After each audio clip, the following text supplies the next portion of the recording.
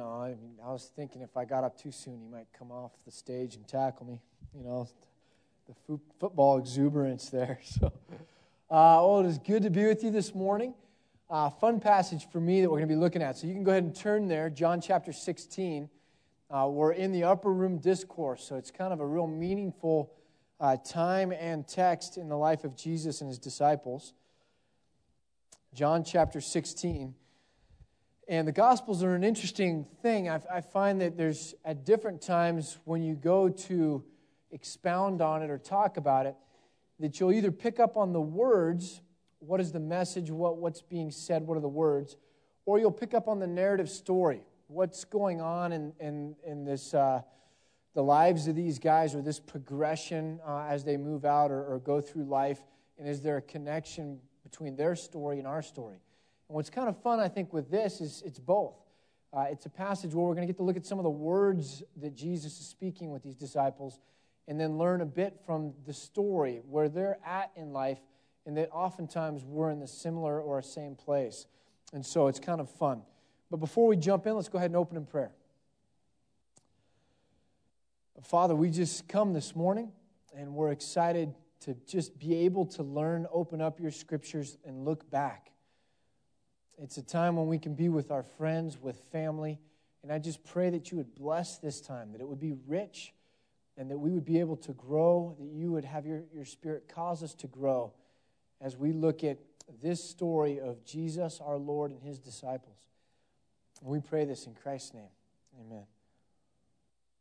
So I'll just jump in. I'm reading in the NIV here, beginning at verse 17, and so let's just go ahead and jump right in. Verse 17, some of his disciples, that's Jesus' disciples, said to one another, "What does he mean by saying, 'In a little while you will see me no more, and then after a little while you will see me'? And because I am going to the Father." They kept asking, "What does he mean by a little while? We don't understand what he's saying." And Jesus saw that they wanted to ask him about this, and so he said to them, "Are you asking one another what I meant when I said, 'In a little while you will see me no more, and then after a little while you will see me'? I tell you the truth, you will weep and mourn while the world rejoices. You will grieve, but your grief will turn to joy. A woman giving birth to a child has pain because her time has come. But when her baby is born, she forgets the anguish because of her joy that a child is born into the world. So with you, now is your time of grief. But I will see you again, and you will rejoice, and no one will take away your joy. In that day, you will no longer ask me anything. I tell you the truth, my Father will give you whatever you ask in my name. Until now, you have not asked for anything in my name. Ask, and you will receive, and your joy will be complete. Though I have been speaking figuratively, a time is coming when I will no longer use this kind of language, but will tell you plainly about my Father. In that day you will ask in my name. And I'm not saying that I will ask the Father on your behalf. No, the Father himself loves you, because you have loved me and have believed that I came from God. I came from the Father and entered the world. Now I'm leaving the world and going back to my Father." Just a brief comment here, a little bit on the text. Jesus is speaking figuratively. He's speaking in riddles all the way up until this point. And we read in the very next verse, we're going to read the disciples saying, "You're no longer speaking in riddles. You're no longer speaking figuratively." Jesus operated within the Jewish tradition where the teachers and the rabbis would speak like the wisdom literature, which is they want to involve you in what it is they're trying to teach you. They want to engage your mind. They don't want you passive. They don't want you just sitting there. They want you to have to wrestle through it so that you get to a point of drawing the conclusions or learning the message, and you kind of go, "Oh, I get it." And we all know that if we have to wrestle through things, we learn it first-person experience. We learn it at a level that we can't learn if someone's just spoon-feeding us. If you're going to help someone in math, helping them understand what's going on is a whole lot better than just saying 2 + 2 = 4. Just write it down. We'll move on to the next one. They're not going to learn that way. And what they did in this time was to always try and to bring people along like that. We do that in America with kids. with children, we try and give them object lessons, right? You've always heard that with little children in school. And we try and put them in laboratories and where they can experiment with it and exercise and stuff like that. But somehow, when we get to adulthood, we just stop that in America. And now we're no longer going to involve you in the learning process. We're just going to tell you what you don't know. The Jewish culture didn't do that.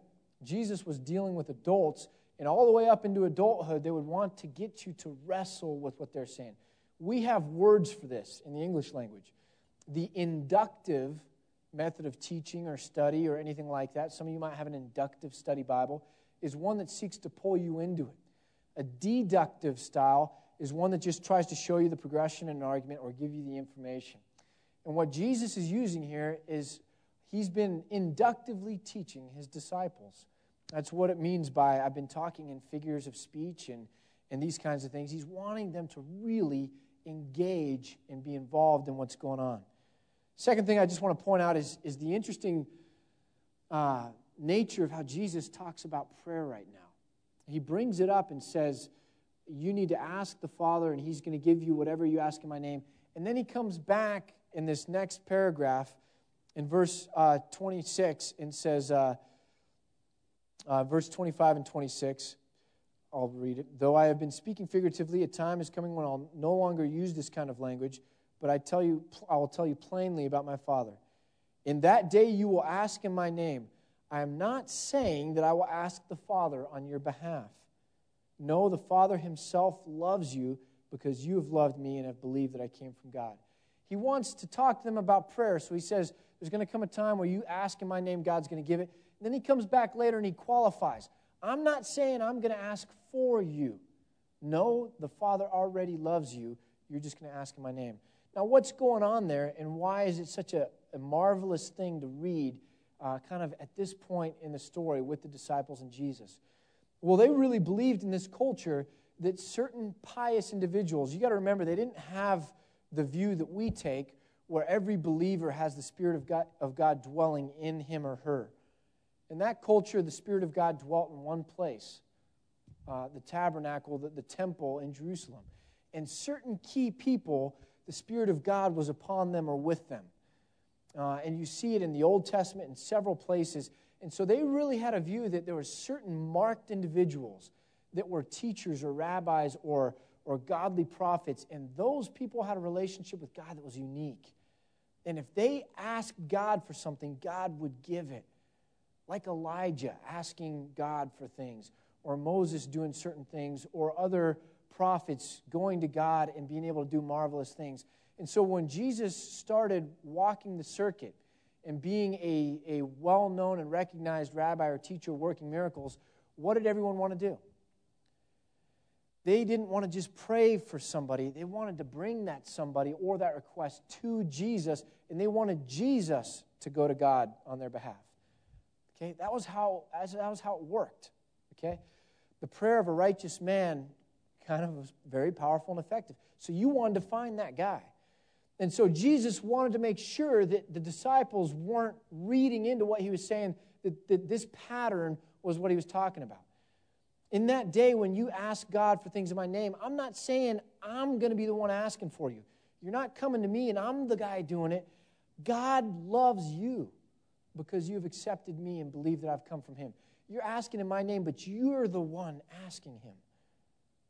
He's basically saying that pattern or that authority or that way of getting prayer answered that I've got, that you guys are well acquainted with, that's going to be yours.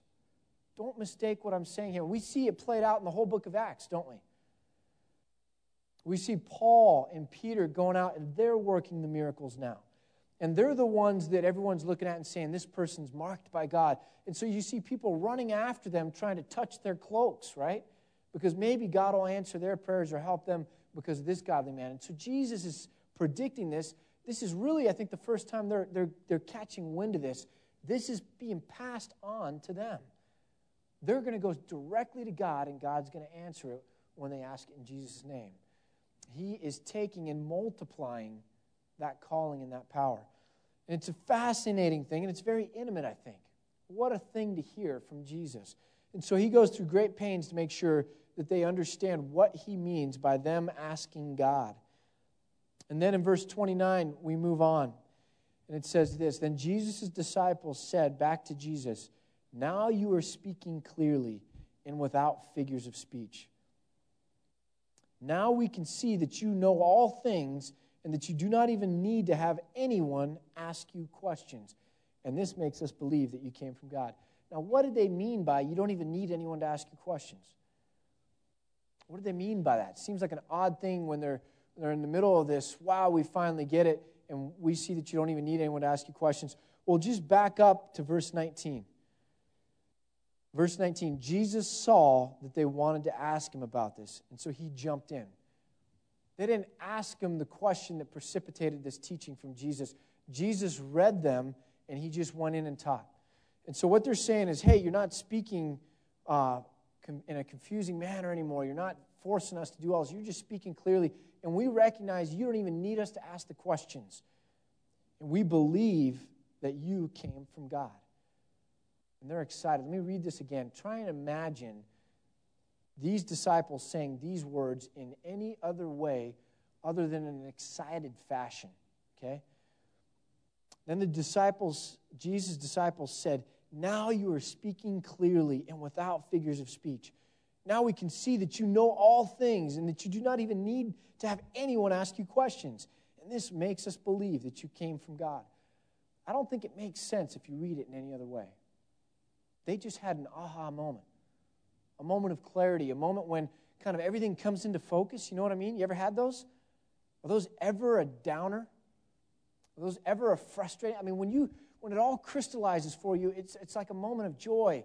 It finally came together. The riddle has been solved. Wow. Okay? And there's always aha moments with groups or with people all throughout time, and we see them even in the Bible. I think one of the neat times is when the children of Israel come through the Red Sea, and you got to remember, they're terrified, right? I mean, I'd be pretty terrified. There's people behind me, walls of water on both sides. You get to the other side, all of a sudden, God not only solves your escape, but he kills off all your chasers. And you say, wow, one fell swoop, he solved all the problems. Man, it all makes sense now. And so what did their response was, who is this man that even the wind, even nature listens to him? This is a person of authority. And they're coming to another moment here where they're recognizing this is a person of authority.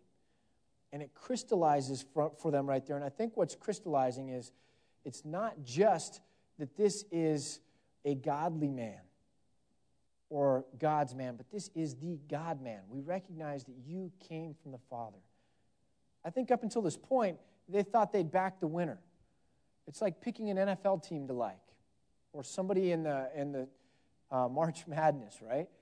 You pick a team, you think they're going to win because they've got a great coach, and it's going to play itself out. And there's a lot of teams going on back in Jesus' day. There's the people that just wanted to overthrow the Roman government. There's the Pharisees. There's the Sadducees. There's the Romans themselves. There's all these different competing teams. There's other people out there claiming to be the deliverer of the nation of Israel.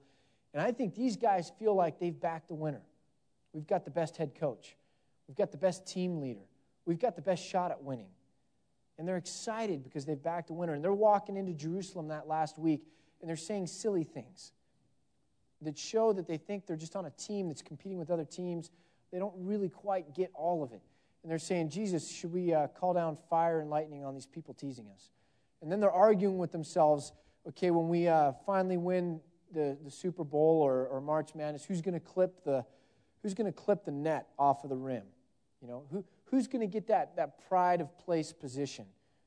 Does that make sense? They're kind of arguing about this. And I think what they're beginning to realize here is it's not just a head coach they're dealing with. And it's not just a team. Jesus came from God. And I think it's beginning to put it on a whole new level for them. This isn't just a game. This isn't just teams competing. This is bigger than right here and right now. And this man just isn't a godly man. He's not just a prophet. He's come down from God. I think they begin to realize it, and it crystallizes here. And so that's what happens. God brings moments of understanding. God brings aha moments into our life. God brings these times where it all kind of begins to make sense about the faith and about God and about this Christian walk. God brings these times. We all know it. The second thing, though, is this. These times are followed by new tests and new trials. We get these moments where everything kind of comes together, but guess what? We're right on the heels of a new test or a new trial. Listen to what Jesus says. He affirms them. You believe at last, verse 31. But a time is coming and has come. It's right now. When you will be scattered, each to his own home. You will leave me all alone. He sees their excitement. He affirms it. You believe at last. And then he immediately starts to try to prepare them and say, but slow down just a little bit. Don't get too excited. Okay? There's a new trial coming. And we do that, don't we? When we get those moments where it all makes sense, we rest. We think, now I can skate, I can coast. It's all come together for me. All the hard work is done. From here on out, it's easy. But we don't realize sometimes that faith is a journey, and it's dynamic, and that this is a marathon. We get a click. It clicks into place, but it's like the roller coaster that's going up that first hill at the amusement park. And you know how you're sitting in it, and it's click, click, click, and it's just one click after the other? That's kind of the journey we're on. But we've got what I would call these utopian itches. We think everything should be perfect in this world. And if we just can get around the next corner or over the next hill or solve this one problem, we've got this itch, right? And we think if we can just get that itch scratched, everything will be utopia. And I never tire of coming back to what Eugene Peterson taught me, and that's life is messy and God is mysterious. It's not that way. We don't live in the Garden of Eden anymore. We live in a fallen world. And so Jesus continues on. In verse 33, says this, I've told you these things. I've prepared you. I'm letting you know what's going on. So that in me you may have peace. You can have rest. You can find strength and security. You can go on. In me you may have peace. In this world you will have trouble. Not you may, not you might. It could happen. You will have trouble. That tells me something about everyone in this room. I'm not trying to put you in a box, say that I've got you all figured out, because I've learned, I used to do all those personality tests, and then I think it was so fun. You know, you peg people, and they never thought it was fun, because people don't like being put in a box, right? So, not to put you in a box, but I know something's true about you. Your life isn't easy. You and everyone around you, your life is not necessarily easy. There are trials, there are tribulations, there are difficulties. It's not perfect. I know that about everyone in this room. Jesus told us it would be that way. So we are coming here this morning as needy people. Some of us tired, some of us beat up, some of us confused, some of us conflicted, frustrated, empty. We come here with different things, but the common root of all of them is we're not coming here with life being perfect. Jesus predicted this. But he encourages us with these last words. But take heart. I have overcome the world. It's going to be difficult. It's going to be a trial. It's going to be a marathon. But guess what? You're going to finish. You can finish. I've already gone and mapped it all out. I know what's going on. I've conquered all the things that could forever take you away from God. I've canceled sin and that penalty. Guess what? If you stay with me, I've overcome the world. I'll get you there. I'm reminded of the story. It's not a story. I mean, I watched it on TV. I remember the Olympics. I was in Big Bear in California in a pizza parlor watching. I like the track races that go fast. I don't like the marathon ones.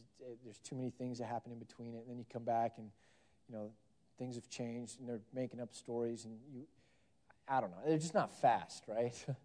I'm a little bit ADD that way. And so I like the fast races. I mean, they got those computer things now that fly along with the racers, and you get to see them running. You're like, wow, that's fast. But I think this was like the 400 or something where you actually go around the track once or more than once, and you've got this sprinter. And I've pulled a hamstring before, but I'm not by any means an athlete. Athletes, when you see them in a full run, and they got those huge legs, that's all they do is train, and you see them blow out a hamstring. Have you ever seen that? I mean, that thing goes, and there's nothing subtle about it, right? And so you've got this racer, it's in the Olympics, and he's coming around the corner. All of a sudden, his hamstring goes. I mean, he just blows it out. And all he's trying to do is stay on one leg, but he's got all the speed built up, so it's these huge, awkward hops from one leg to the other, and he's grabbed his other leg, and he's all contorted. And you can tell pretty quickly that all of a sudden he knows, he knows exactly what's going on, and that race is done. He can't win. He can't place. It's over. All that training, all that preparation, all those hopes, those dreams. And so he realizes, though, that there's the finish line. He wants to finish it. I mean, the emotion going through this guy. He's in agony and pain, emotional pain, and he starts trying to hop his way towards the finish line. And where the camera angle, and if you've seen the clip, you remember this, the camera angle's here, and he's kind of coming at you at an angle, and all of a sudden you see a guy come out from, you don't know where he's coming from. He's coming out of the stands, but he loops in on the track behind this runner and starts running towards him. And it's an older guy that's not in shape, and he's running, and you know he's not a runner and what he's doing, and you're kind of wondering what's going on. I've seen fans run out on fields before, things like that, and so you're wondering what's going on. He gets kind of by those security guys, comes up to this runner, and at first the runner doesn't know who he is and kind of, leave me alone, realizes maybe that if this person touches me, I don't get credit for finishing the race, on the official stat sheets. I don't know what was going through his mind. It could have been both of those. I don't know who you are, or don't touch me, you'll mess it up. But pretty soon realizes this is his father. Father was in the stands, had flown all the way to see his son race. Realizes it's his father, and finally loops his arm around his father. His father comes up underneath him and starts helping him slowly towards this finish line. And the minute he sees that it's his father, it's like the emotions, like the floodgates just, come open. And you see just all the emotion and the disappointment and the pain. He's just weeping. And there's his father up underneath him. And Jesus, who tells us these things, I've told you these things. You're going to have trouble in this world. And there's times coming where you're going to desert, and there's difficult times. I've told you these things that you may have peace. And in this world you're going to have trouble, but take heart. I've overcome the world. Now, I think we do a couple things. We push Jesus away because we don't stop long enough and settle our heart long enough to realize he's here to help. We get wallowing in self-pity sometimes. You ever done that? Bouts of self-pity are amazing. They're the things you would want no one to see, because you spiral. And sometimes I think we're there and we're going to get away from me, I'm busy, don't touch me, I don't know who you are. And we're so locked up in our own junk that we don't realize this person's here to help us. Or we're so caught up in the fact that I will win, I will succeed, I'm going to conquer this world, I'm going to finish this race on my own, I've got it all together, that don't touch me, you'll ruin the race. I won't get the credit for it in the book. I don't need your help. That we push and we push and we push. And finally, there's a point where we have to break and say, we can't do it alone. Jesus came because we needed someone to do for us what we couldn't do for ourselves. There is no pride. That whole thing's already over. That game's up. We can't do it alone. And we have to realize it and let him come up underneath our arm and help us on this race, this tough race, this difficult race, as we move along. Jesus says in another place, come to me, all you who are weary and heavy, and take my yoke upon you. And my yoke is easy, my burden is light. I'll give you rest for your souls, that you may have peace, that it may go well, that you may have the help that you need, that you will not be overwhelmed, that you will not be put underneath. There's tests and trials coming. And there's only one place we can go to get the help that we need. That's what grace is. Now, in the other services, I had someone come up and share a testimony. He couldn't be here the third service. But I wanted to just illustrate some of these things from someone's life. That there's times of understanding, but in those times, we're already staring at our next trial, our next test, because life is difficult. And so John Lemke came up, and I'll just paraphrase it for you. He told a story of when he played baseball in college. He was a great pitcher, from what I understand. And he told a story. They had a real piece of work for a coach. And what he would do is he wanted to see the mental toughness of his players. And so once a year, right before Thanksgiving, he would pair them off according to weight, and they would have to box against their teammates. And so John tells the story. His sophomore year was the first time he's doing that, and he got paired up against a freshman. And so he gets in that day, finds out who he's going to box. He's weird feeling, but they did like any of us would do. You know, you go rent Rocky. You watch a little Rocky. You listen to some music, and you get yourself all pumped up, and you think how wonderful this is going to be and how easy it's going to be and how you know exactly what's going to happen. It's going to be just like Rocky, you know. You're going to knock him out. And John got in there, 3 rounds of a minute each. First round, 45 seconds, he got knocked flat cold. The guy knocked him out. Saw white, legs didn't work. Move him over to the side. Okay, next match. And he said it was a real humbling experience. He got knocked flat because he underestimated what it was. The next year he came in, and he knew better. And he had a different mindset, and he was prepared. It's kind of what Jesus is trying to do for us. Don't get caught unawares. Life is going to be tough. Be sober-minded. Go in there thinking clearly. Don't walk in there, fresh off Rocky and think that this is a perfect world. And John went into the next one sober-minded, thinking clearly, prepared, and he did what anyone would do who'd gotten knocked out the year before. He played defense the whole time and made it out there without getting knocked out. All he wanted to do was not get knocked out 2 years in a row. And I can understand that. And so John shared this story, and then he shared a little bit from his own life. And real quickly, what he shared was 2 years ago, he basically turned his life around and gave it over to Jesus. He committed his life to the Lord, and it was such a wonderful aha moment. Everything became clear. It all became rosy. And he coasted on that and then got blindsided and knocked out. And he, in his words, says it's taken 1.5 years to get back to where he started that summer. And he says, and there's no way he'll ever fall now because he's been knocked out and he knows what that's like, and he's sober-minded with his faith and with life at this point. It's just like that boxing match. That in life with his faith, his words to me were, he's not going to get caught on his heels anymore. He's going to be on his toes. And what Jesus is doing is these disciples now have had an aha moment, and it's rosy, and it's all come together for them. And Jesus realizes they're on their heels. They're not ready for this next trial. And so he tells them what's coming. And he tries to prepare them for what's coming. That they may be prepared, sober-minded, clear-headed on the reality of what's ahead. I remember my life as a Christian was very difficult until I got one thing put together. And it was this. Missionaries were the ones that have a really difficult life. They go over to Uganda, they go to Ecuador, they go wherever, and life is really tough for them.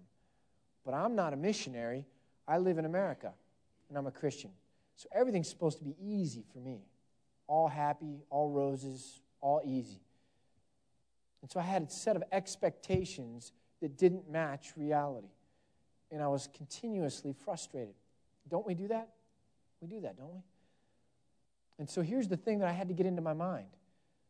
Jesus didn't say there's these missionaries, they go overseas and they're pilgrims, they're sojourners, they're strangers in a land not their own. No, he looks at all of us and says, guess what? Your citizenship is of heaven. This is not your home. You're a pilgrim. You're a stranger. You're a sojourner. And so I began to realize I'm a missionary. wherever I live, I ought to think of myself as a missionary. Jesus said, as the Father has sent me, so I send you. You will be my witnesses. Even if you just work hard, like Paul says, work hard that they may see your kind of life. Even if you're just working hard and you're not standing up or preaching or doing anything else like that, you are a missionary. What does a missionary go do if they go over to Uganda? They don't just go preaching. They go find a town and they start to try and work hard and build relationships and plant seeds that they can then water and hopefully someday harvest. Well, I came to a realization recently. We live in a post-Christian nation, and Oregon is the least churched of all the states in America. And I was driving over to Portland, and I was seeing the areas that they've clear-cut. Have you guys ever seen those areas? I mean, it's just a splotch of, they came through and clear-cut them. Okay? My grandparents' generation was looking at a harvest field. And it was always about a crusade or a revival. Go out with the sickle and bring home the harvest. Make a call. Who wants to get saved? Who wants to pray this prayer? We're going to bring in a harvest tonight. In Oregon, guess what? Today, we're looking at a patch of land that's been clear-cut. People that didn't grow up in Christian homes, that don't understand the Christian message, that are hostile to the Christian message, and we kind of got to go in and plant little saplings and take care of them so that we can someday be able to bring in a harvest. That's what a missionary does. Living in Bend, Oregon, if we have the right mentality, is a missionary lifestyle. You go in, you plant, you cultivate, so that someday you might have the opportunity to reap a harvest. And when I finally got that mentality squared, or that the correct understanding in my mind, that aha moment, those expectations set in my mind, it helped a lot. I'm a missionary. Guess what? Just like the disciples, it was kind of a euphoric moment. Great. I figured it all out. I just need to treat myself like a missionary. That's a lot different from walking through trials that missionaries walk through. Right? Knowing you're going to face trials and facing the trials are two different things. Knowing you're going to have to run through a gauntlet and getting pounded as you're running through a gauntlet are two different things. And so we always find ourselves in these moments where it comes clear and we kind of breathe a sigh of relief and go, now it's going to be easier. It makes sense. And if it makes sense, how could it not be easier? And what we got to be careful to do is rock back on our heels. We got to stay on our toes and say, you know what? It's a wonderful thing that I've gained this insight and this clarity, but there's a trial coming. There's a trial coming. And so what the title of this message was simply this: Between Understandings. Marie threw away the last batch of notes pages, and then she reprinted a new one because she thought I'd done a typo, because I make a lot of typos, and she thought for sure I meant understanding. And I said, no, I meant between understandings, because we always catch ourselves coming off of the last great insight and heading for who knows what. And even if we know it's coming, the way it's going to feel when we get there is going to be different than what we think it's going to be like. And so we catch ourselves in life on this planet as strangers between understandings.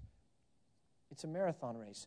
When you graduate 4th grade, guess what? You're already in 5th grade. When you graduate 7th grade, you're already in 8th grade. And I said, when you graduate college, you're already in hell. The rest of life, really difficult. But you always find yourself on this spectrum going from one to the next and being caught in a process. And what Jesus is doing is we're getting a sneak peek of an aha moment of his disciples, and then him coming along as a shepherd, as a big brother, as a teacher, as someone who loves them and cares for them, trying to warn them and prepare them. There's a new trial coming.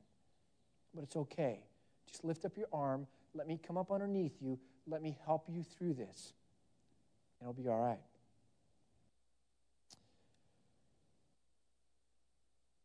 And so just simply in conclusion, that's really what it comes down to. We're all walking in here at a different place, and life isn't easy.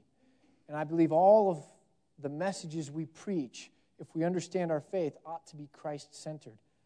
What that means is whatever passage I'm talking about, whatever book I'm talking about, whatever lesson I'm talking about, if we understand the nature of our faith, it ought to be something that can come back to Christ.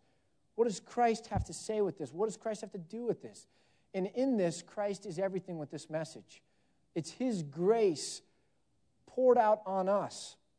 It's what He has done for us, what we celebrated, what we remember with the Lord's Supper that allows us to now pray to God. And maybe this morning that's what you need to walk out with and say, am I bold enough to pray the way Jesus says I should pray? I can only do it because of His grace and because I'm accepting Him. Or maybe it's you're running your race and you're just getting beat down. You can't keep going.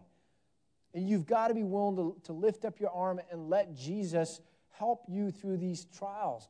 Maybe you are mired in self-pity and you got to realize there's no end to that. I've got to stop for a minute and listen to His voice.